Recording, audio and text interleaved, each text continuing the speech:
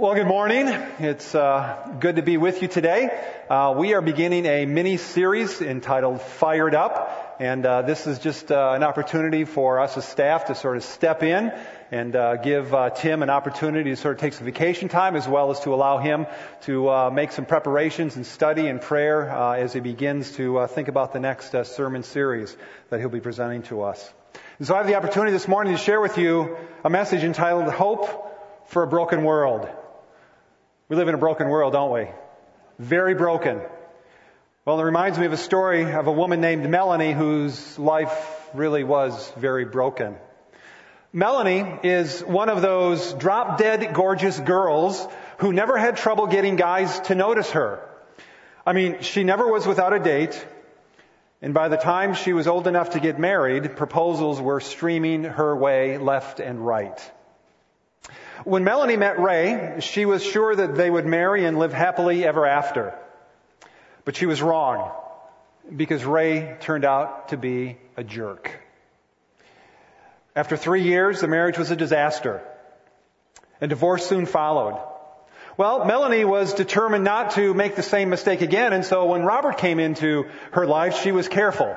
I mean, very careful. But Robert was more level-headed than Ray, and he promised her the world, and so Melanie walked down the aisle again. Within a year, that marriage was over too. Well, then Reggie came along, and this was sweet, fun-loving Reggie. Ray and Robert, they were boring. Melanie knew all she needed was a little fun in her life, and so she and Reggie flew off to Las Vegas and got married. Melanie's family and friends at work started taking bets on how long it would last. Well, sure enough, after 14 months, the fun was gone, and so was Reggie. Fast forward 10 years. By now, Melanie had gone through a total of 5 husbands and 5 divorces. She's in her late 30s, and her face carries the tracks of thousands of tears, and each wrinkle has its own story of its own. Her friends and family laugh, and they say that she's nothing but a big flirt. But they use other descriptive words when she isn't listening. Melanie met Phil at work. They started dating, and Phil went through 3 failed marriages himself, and so Melanie moves in with Phil, but neither of them ever wants to mention marriage. Melanie knows her life is broken, and she's really miserable. The bitter resentment of her past continues to dog her. The failed relationships, the scorn of family and friends, the spiritual hole that is in her heart that is so deep that she can't even begin to see the bottom. She doesn't know where to turn or what to do. And then one day, a friend at work mentions her church. Well, desperate, Melanie shows up for Sunday at church. She does so with all of her guilt and with all of her shame, with all of her known failures and all of her known brokenness. She takes a risk. A few people at church talk about her because they know her and they know her story, but there's one person who talks not about her, but talks to her.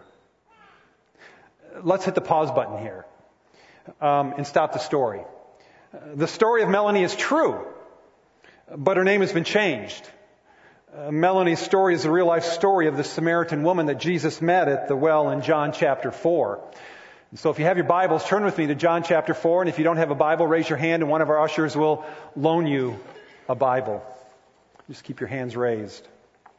You know, I'm sure that you know as well as I that in a broken world, there are thousands of messed up Melanies out there. I could simply change the gender and say there are thousands of messed up Mikes out there. No offense to Pastor Mike sitting here, but we could insert any name and any gender here. Now, you may be here this morning thinking, wow, I am sure glad that my life is not as messed up as Melanie's. And it may not be. But I'm sure that you've experienced some degree of brokenness, some degree of hurt, some degree of disappointment over a relationship that maybe has collapsed. A business deal that maybe has gone bad. A job that was lost. Maybe a loved one who suddenly passed away. Maybe there was a personal moral failure. Maybe you were gossiped about. Maybe a confidence of yours was betrayed.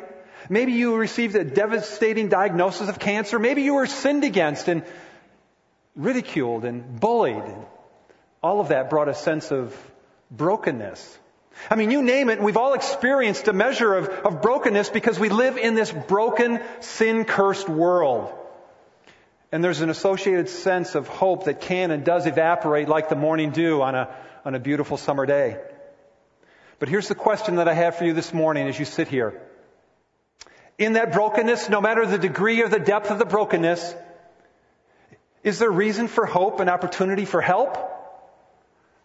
And I'm here to say that because of all that Jesus Christ is and all that He has available for you, there's reason for hope in your brokenness. No matter what it is. And we'll see that Jesus meets the need of not only the Samaritan woman in her depth of brokenness, but Jesus is here today to meet your need, your brokenness, and respond accordingly. But before we look at the passage in John chapter 4, we need to understand the reason why John, the apostle, included this encounter in his gospel. I mean, in John chapter 20, verse 31, at the end of his gospel, he writes the reason why he included all of the stories that he included in his gospel. He says in John 20, verse 31, "But these are written so that you may believe," okay, so that you might believe, well, believe what? That Jesus is the Christ, the Son of God, and that by believing you might have life in His name. Not just life, but abundant life and eternal life. You see, this story in John chapter 4 is about how awesome and amazing Jesus Christ is, and how only He will satisfy your deepest longings when you look to Him. As Jesus Christ, some 2,000 years ago, stepped into a broken world and into the broken lives of those that He came to seek and to save, that you might believe. So let's look at three amazing truths that can give us hope in the midst of whatever brokenness you are walking through this morning. Whatever the depth or degree of brokenness, there's hope. There's reason for hope for you today. And the first point is, look to Him. Jesus will satisfy your deepest longings. He will. Look at verse 5 of John chapter 4 as I read through verse 15, where it says there, "And so He," that is Jesus, "came to a town of Samaria called Sychar near the field that Jacob had given to his son Joseph. Jacob's well was there. So Jesus, wearied as He was from His journey, was sitting beside the well. It was about the 6th hour. There came a woman of Samaria to draw water, and Jesus said to her, 'Give me a drink,' for His disciples had gone away into the city to buy food. Well, the Samaritan woman said to Him, 'How is it that you, a Jew, ask for a drink from me, a woman of Samaria? For Jews have no dealings with Samaritans.' Jesus answered her, 'If you knew the gift of God and who it is that is saying to you, "Give me a drink," you would have asked Him, and He would have given you living water.' Well, the woman said to Him, 'Sir, you have nothing to draw water with, and the well is deep. Where do you get that living water? Are you greater than our father Jacob? He gave to us the well and drank from it himself, as did his sons and his livestock.' And Jesus said to her, 'Everyone who drinks of this water will be thirsty again. But whoever drinks of the water that I will give him will never be thirsty forever. The water that I will give him will become in him a spring of water welling up to eternal life.' The woman said to Him, 'Sir, give me this water so that I will not be thirsty or have to come here to draw water.'" Well, as Jesus, as God, started His conversation with this woman at the well, known as the Samaritan woman, who remains unnamed except for that title, He already knew everything about her. He knew she had failed in marriage 5 times, was in an adulterous relationship, and He knew all of her other moral failures and all of her brokenness from start to finish. And that's why Jesus sought her out. He's here to seek and to save those that are lost and broken and in need.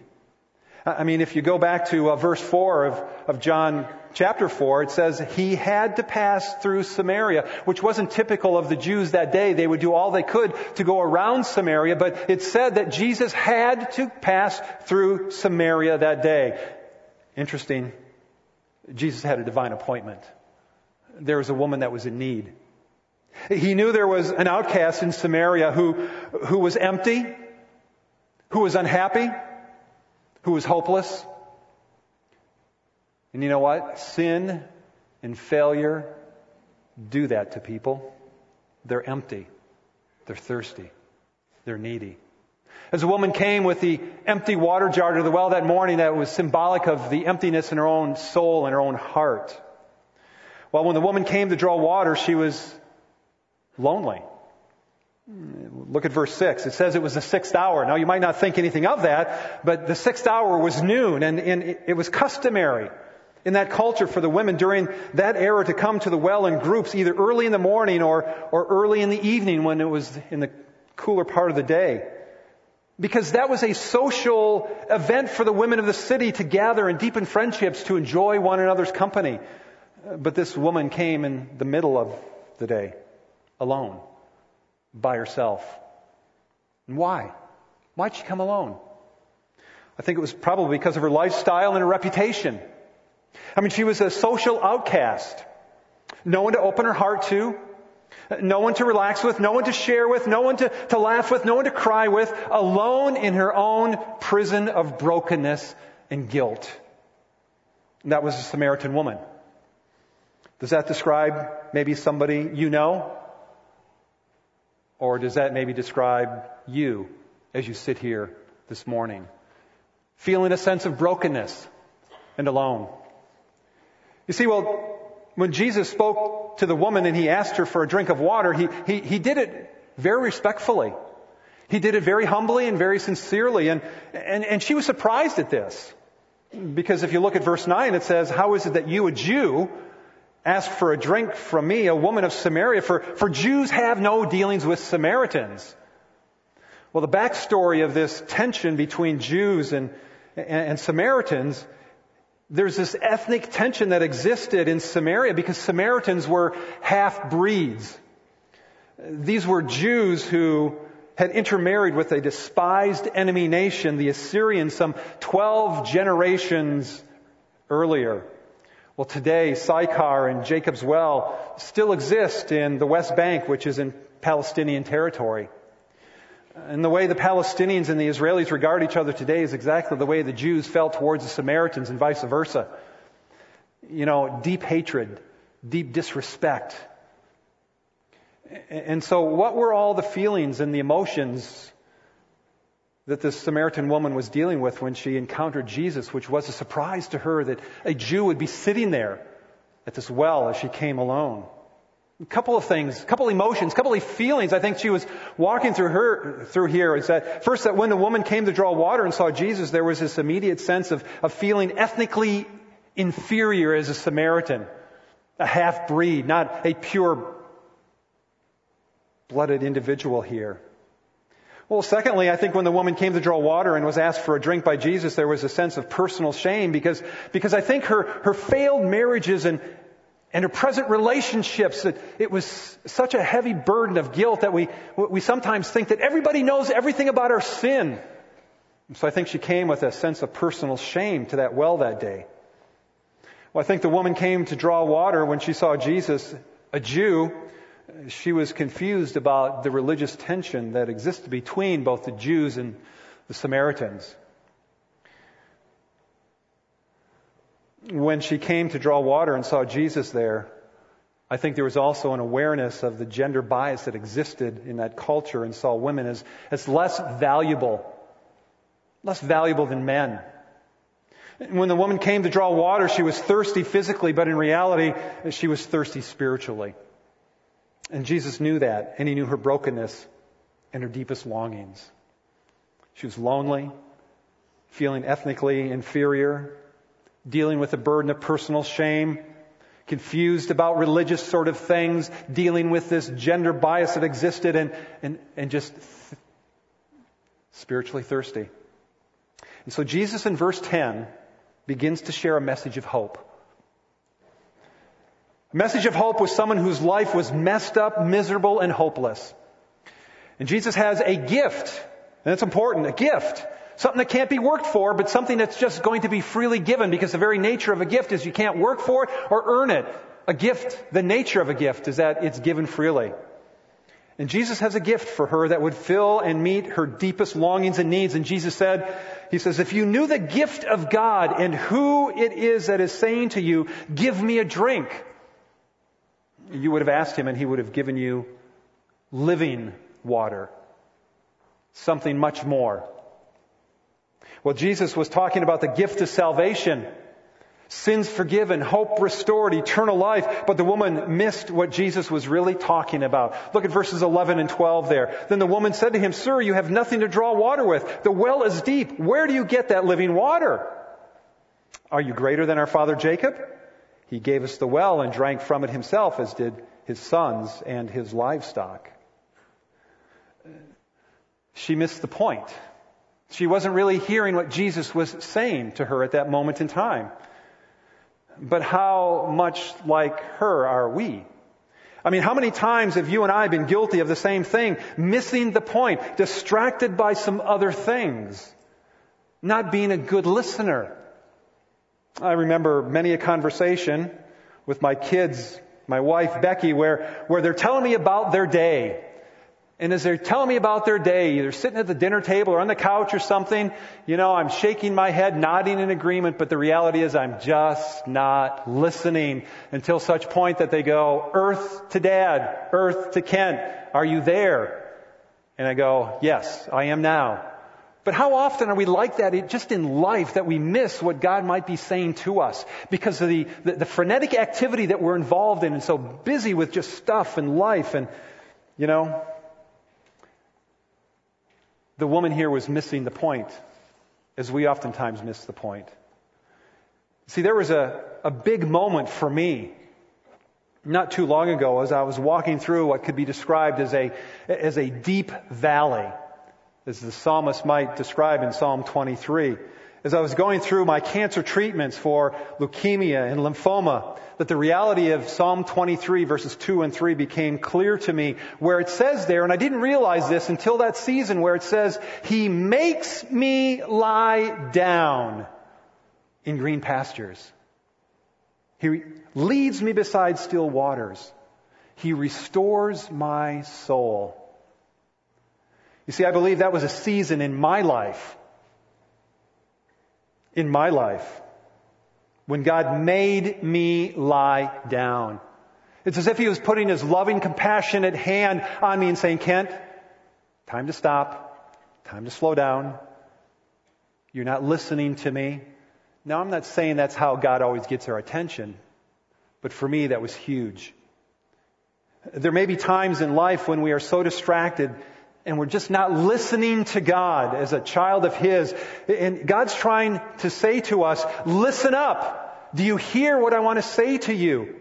And it was during that season where He made me lie down, because I needed to, as Psalm 46 verse 10 says, to be still and know that He was God.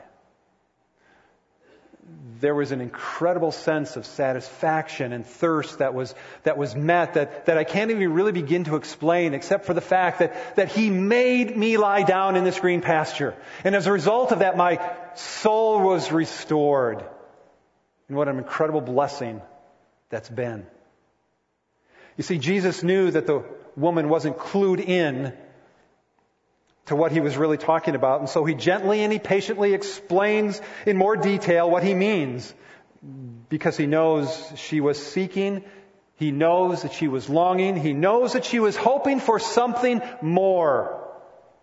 Jesus was offering a gift, and it's a gift that satisfies. Verse 13, "Everyone who drinks of this water will be thirsty again." The woman here took it to mean the water in Jacob's well, but Jesus was speaking to the hole that was in her heart, that was huge.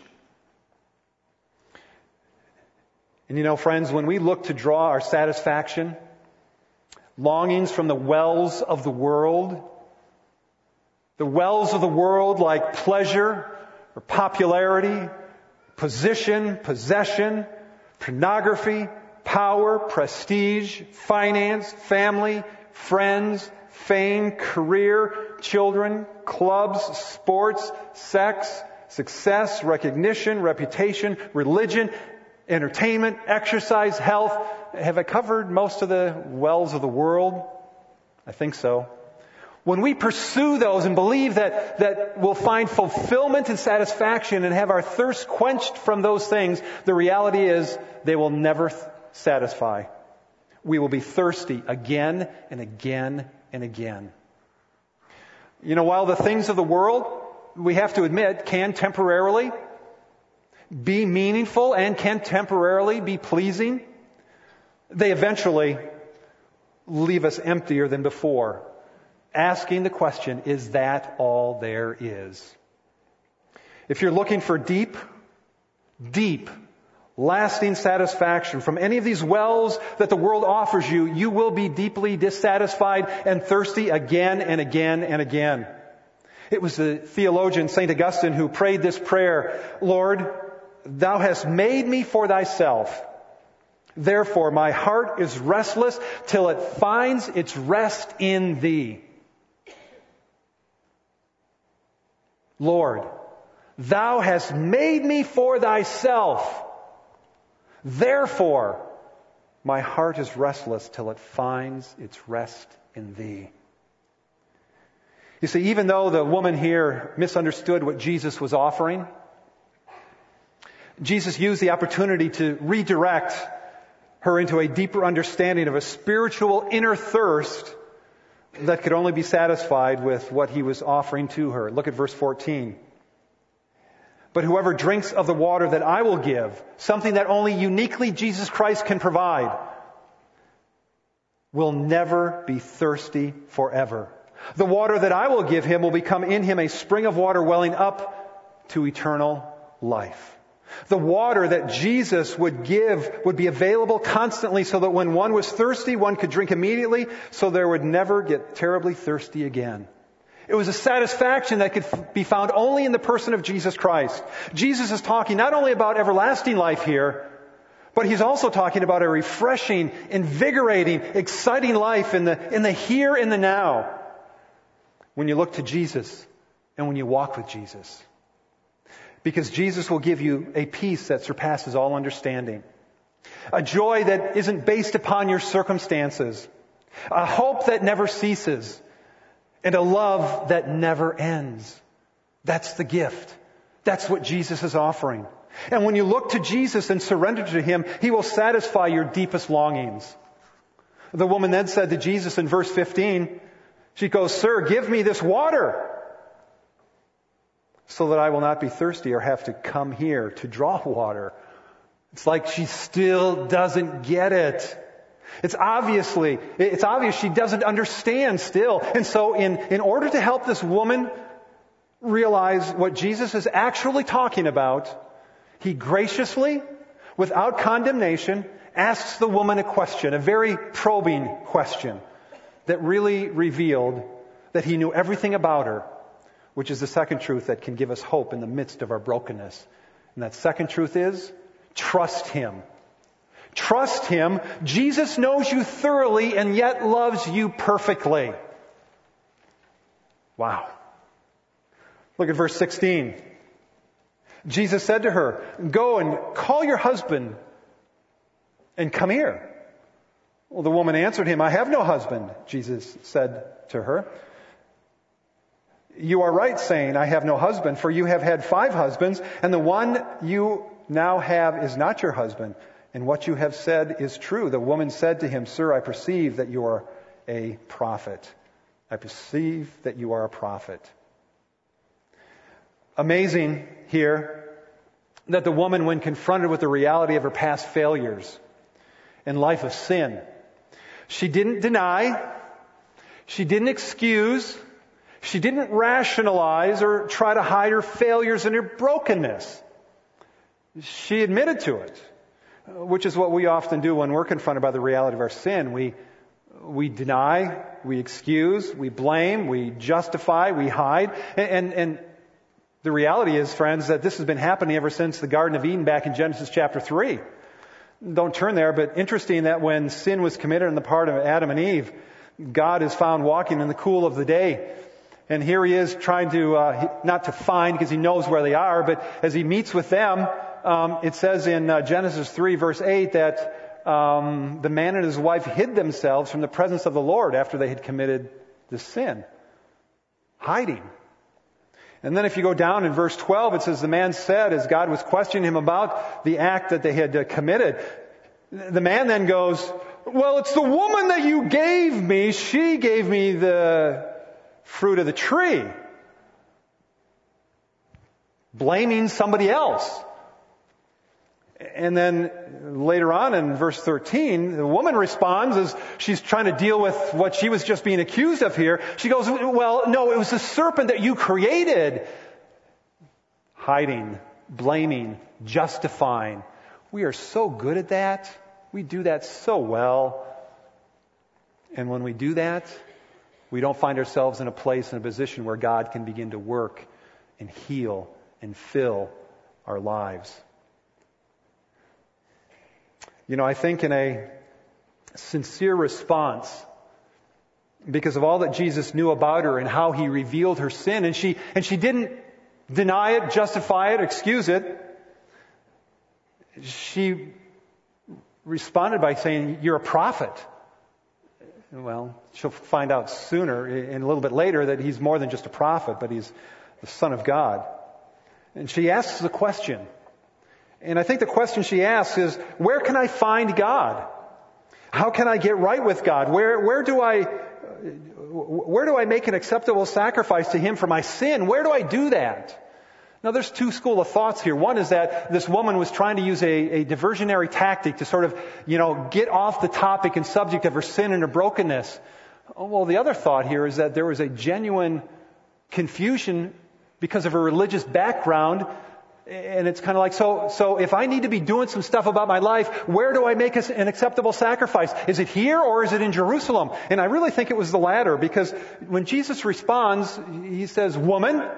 Now we oftentimes read that in somewhat of an offensive, disrespectful way, but the reality is that was really a term of respect here. It's like, ma'am, miss, listen to me, kind of a thing. It's like, where can I find God? How can I get right with him? Where do I make an acceptable sacrifice? Where? And Jesus then, at that point, dismisses the differences between the Jews and Samaritans by saying, look at verse 21. He says there, woman, believe me, the hour is coming when neither on this mountain nor in Jerusalem will you worship the Father. You worship what you do not know. We worship what we know, for salvation is from the Jews. But the hour is coming and is now here, when the true worshipers will worship the Father in spirit and truth. For the Father is seeking such people to worship him. God is spirit, and those who worship him must worship him in spirit and in truth. Wow. A lot there about worship, about God, about a response to who he is. But let me just say here that Jesus is saying that the location of worship is not as nearly as important as our heart attitude. You see, by overemphasizing where we worship, we may be neglecting the substance of our worship. If we believe that the only time we can worship is when we gather here in this place, the worship center, we've missed it. If we believe we need a certain place to worship, then our worship won't happen unless we are in that certain place. You following me? I mean, worship needs to be 24/7. A 24/7 experience of ours. Romans chapter 12 verse 1 says, I appeal to you therefore, brothers, by the mercies of God, to do what? To present yourselves as living sacrifices, holy and acceptable to God, which is your spiritual act of what? Okay, let's hear that. Which is your spiritual act of, it's worship. We're not surrendering our wills and our way to God just whenever it's convenient, but it's on a 24/7 experience. Worship is one of our pillars here at Harvest. It's printed on the front of your bulletin that says to know him personally, to adore him actively, not when we just come into this place, but when we walk with him Monday through Saturday. And to worship him in spirit and in truth. And we do that as Messiah, prophet, priest, and king, and the Christ, the anointed one. And Jesus says to the woman in verse 26, get this, I who speak to you am he. It's like, bang! She gets it. You see, the Father is seeking such worshipers. Let me say that worship is the essential thing. the central thing, not just another thing. It is recognizing that He is my everything, not just when we show up here on Sundays. And so we need to make sure that our life belongs to Him and everything, completely His, every moment of every day. Those are the kind of worshipers that God is seeking after and longing for. Well, as the Samaritan woman began to understand who it was that she was talking to, she expressed a sudden cry of her heart because this man had known all along who she was. He'd known all about her sinfulness, all about her brokenness, hurts and heartaches, and he had known all about her past and loved her and offered her this amazing gift of forgiveness. And as she recognized that, she declared with absolute certainty, look at verse 25, I know that the Messiah is coming, He who is called Christ. When He comes, He will tell us all things. And Jesus said to her, I who speak to you am He. And then, man, life transformed as she understood at that point in time. She understood that He was Messiah. And I believe it was in that moment that she had the things that she had longed for, hoped for, dreamed of, was found in this man, Jesus Christ, the Messiah. And suddenly and miraculously, instantaneously, she was filled with joy because she experienced the love and the forgiveness and the healing as she put her faith and trust in this person of Jesus Christ, the Messiah. Incredible. You see, Jesus promised forgiveness of sins and its penalty when He said in John chapter 8, verse 31, that if you abide in my word, you are truly my disciples. Not being distracted by all of life's stuff, but abiding in my word, you are truly my disciples, and you will know the truth. And the truth will set you free. And this woman needed great freedom. Freedom from her sin, freedom from her guilt, freedom from her shame. Jesus goes on in verse 36, says, if the Son sets you free, you will be free indeed. What a message of hope. You see, Jesus promises you freedom from your past, and the Samaritan woman certainly needed that, and you may be here this morning in need of that as well. We must realize there is nothing you or I can do to earn God's love. We can't work hard enough to gain His love. He knows me for who I really am, and He still loves me with all of my brokenness, with all of my scars, with all of the ugliness that's in my life. You know, it's kind of like our kids, if you have children. You know, we as parents, we know all of their shortcomings, all of their faults, all of their bad habits, all of their weaknesses. And yet, we as parents love them thoroughly. At least we should love them thoroughly. We don't love the junk in their lives, but we love them. That's the kind of love that Jesus has for you and me. The Bible says that man looks at the outward appearance, but the Lord looks at the heart. Yet when God looks at our heart, what does He see? Does He see something in there that deserves His love? Absolutely not. But He loves you, and He loves me anyways. Don't miss the point. God doesn't love you because you're worthy of His love, because of who you think you are or what you're able to bring to God. God loves you not because, but in spite of. Realize the Samaritan woman had developed patterns and habits of sin over many years that left her empty and thirsty for change. And Jesus offered her, and He offers you, forgiveness from your patterns of sin. This is an incredible message of hope. You know, probably most of us who have become Christ followers, who experienced God's grace and His forgiveness, have also at times found a troubling pattern in our lives that goes something like this. Sin, confess, sin, confess, sin, confess, sin, give up. You ever been there? Or is that just me? I think we've all been there. It's like we know we are forgiven as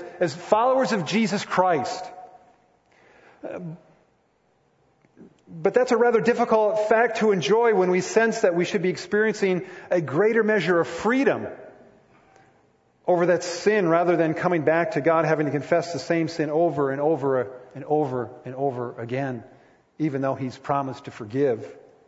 And we wonder, in the midst of that, is there any freedom from me, or am I going to be controlled by this pattern of sin for the rest of my life? And you know what, friends? The wonderful news here is that there is a place of freedom for you.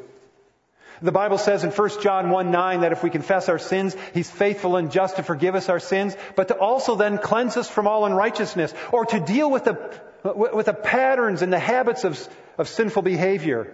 And what 1 John 1:9 is kind of saying, it's like God will not only forgive you, which is the equivalent of kind of mowing a dandelion off at the flower with your lawnmower above the ground so the flower is removed, but then He promises to cleanse us, which is like God, pulling the dandelion out from the root. And you see, you need to be convinced that there's a place of freedom from the patterns of sin because Jesus Christ has already purchased your freedom and has appointed and declared you free from the patterns and the dominion of sin. You see, Jesus wants to forgive you your sin and deliver you from the patterns of sin that are in your life. But there may also be the need for you, with Jesus' help, to experience forgiveness from the voices of shame in your past.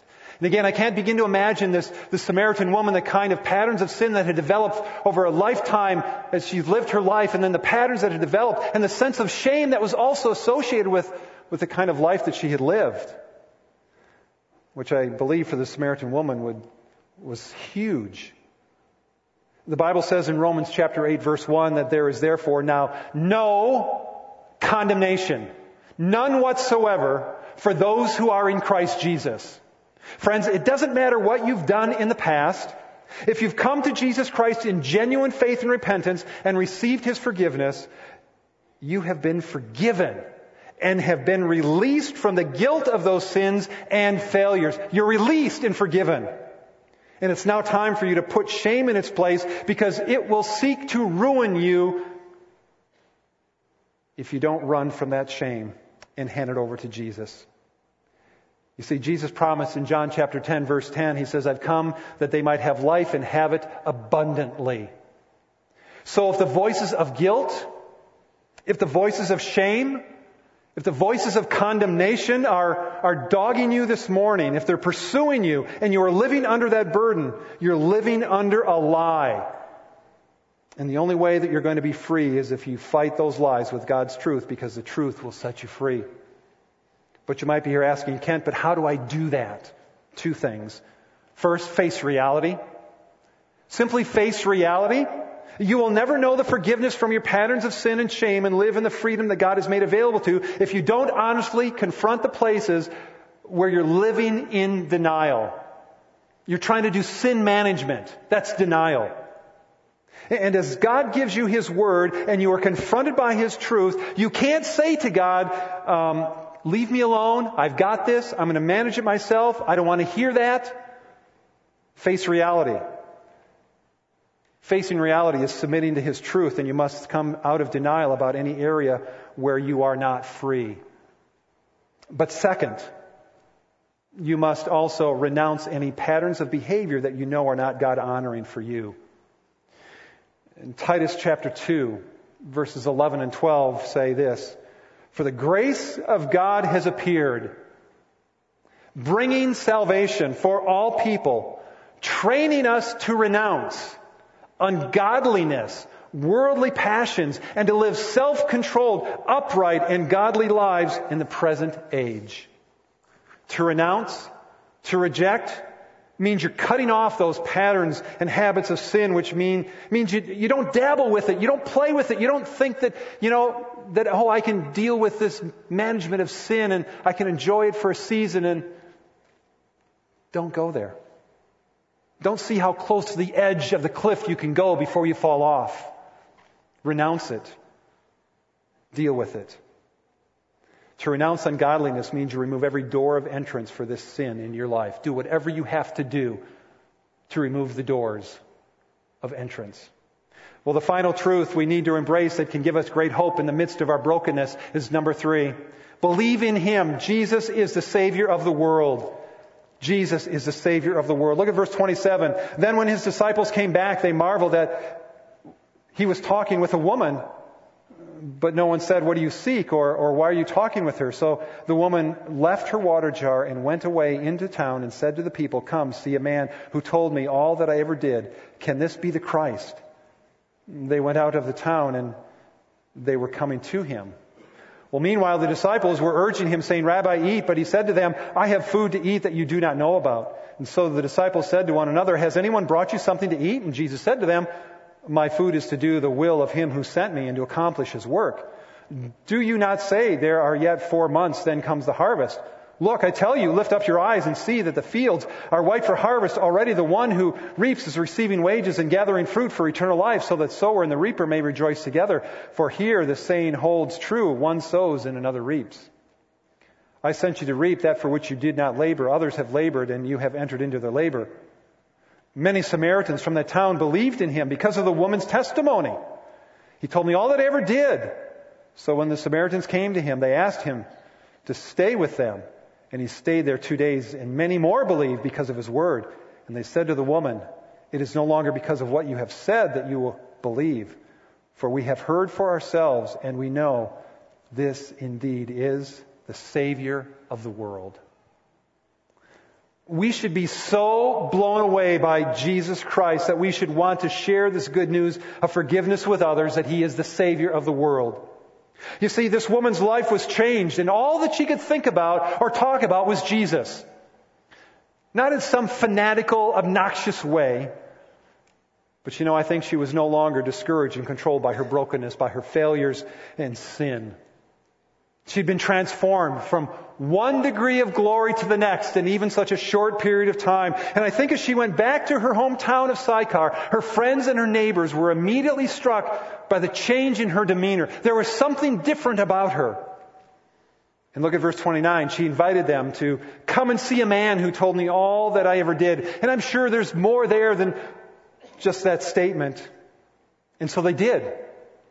As the Samaritans streamed towards Jacob's well to find Jesus for themselves, He told His disciples, verse 35, He says, "Look, and I tell you, lift up your eyes and see that the fields are white for harvest." And as the crowds came to Jesus, I think leading them and urging them onward was a Samaritan woman. She was the reason a revival broke out and many came to know Jesus. And because of her changed life, verse 39, many Samaritans from that town believed in Him because of the woman's testimony. And then when they were introduced to Jesus Himself, verse 41, many more believed because of His word, and they knew, verse 42, it says, "Indeed, He is the Savior of the world." What an incredible story of hope in the midst of brokenness.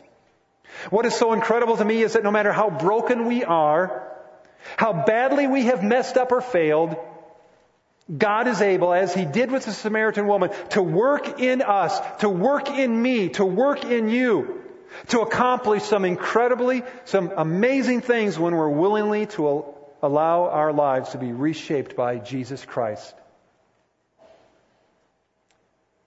As the worship team comes forward, let me close by asking this. Jesus said to the religious professionals of His day, "I have not come to call the righteous, but sinners to repentance." Are you sitting here this morning as somebody who is that righteous person, feeling as if you've got it all under control and everything's managed? Or do you recognize the brokenness, the hurt, the failure, the heartache, the hole that's in your soul? If you're messed up, if you're broken, if you're thirsty, Jesus is seeking you today. He's waiting at the well, patiently, lovingly, to meet with you. He wants you to know that no matter the depth or the degree of your brokenness, there is hope. So look to Him. Trust in Him. Believe in Him. Because Jesus Christ is our Redeemer. He's our healer. He's our Savior. He's our defender. He's the Lamb of God. And He is our great King.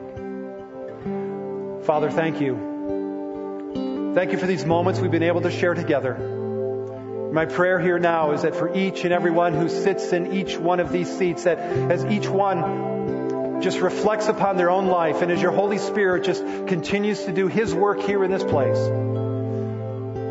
may we just do business with you. May we be honest and transparent, because you already know everything about us. And so, Father, I pray that you would do your work here in this place as lives are transformed, as thirst is,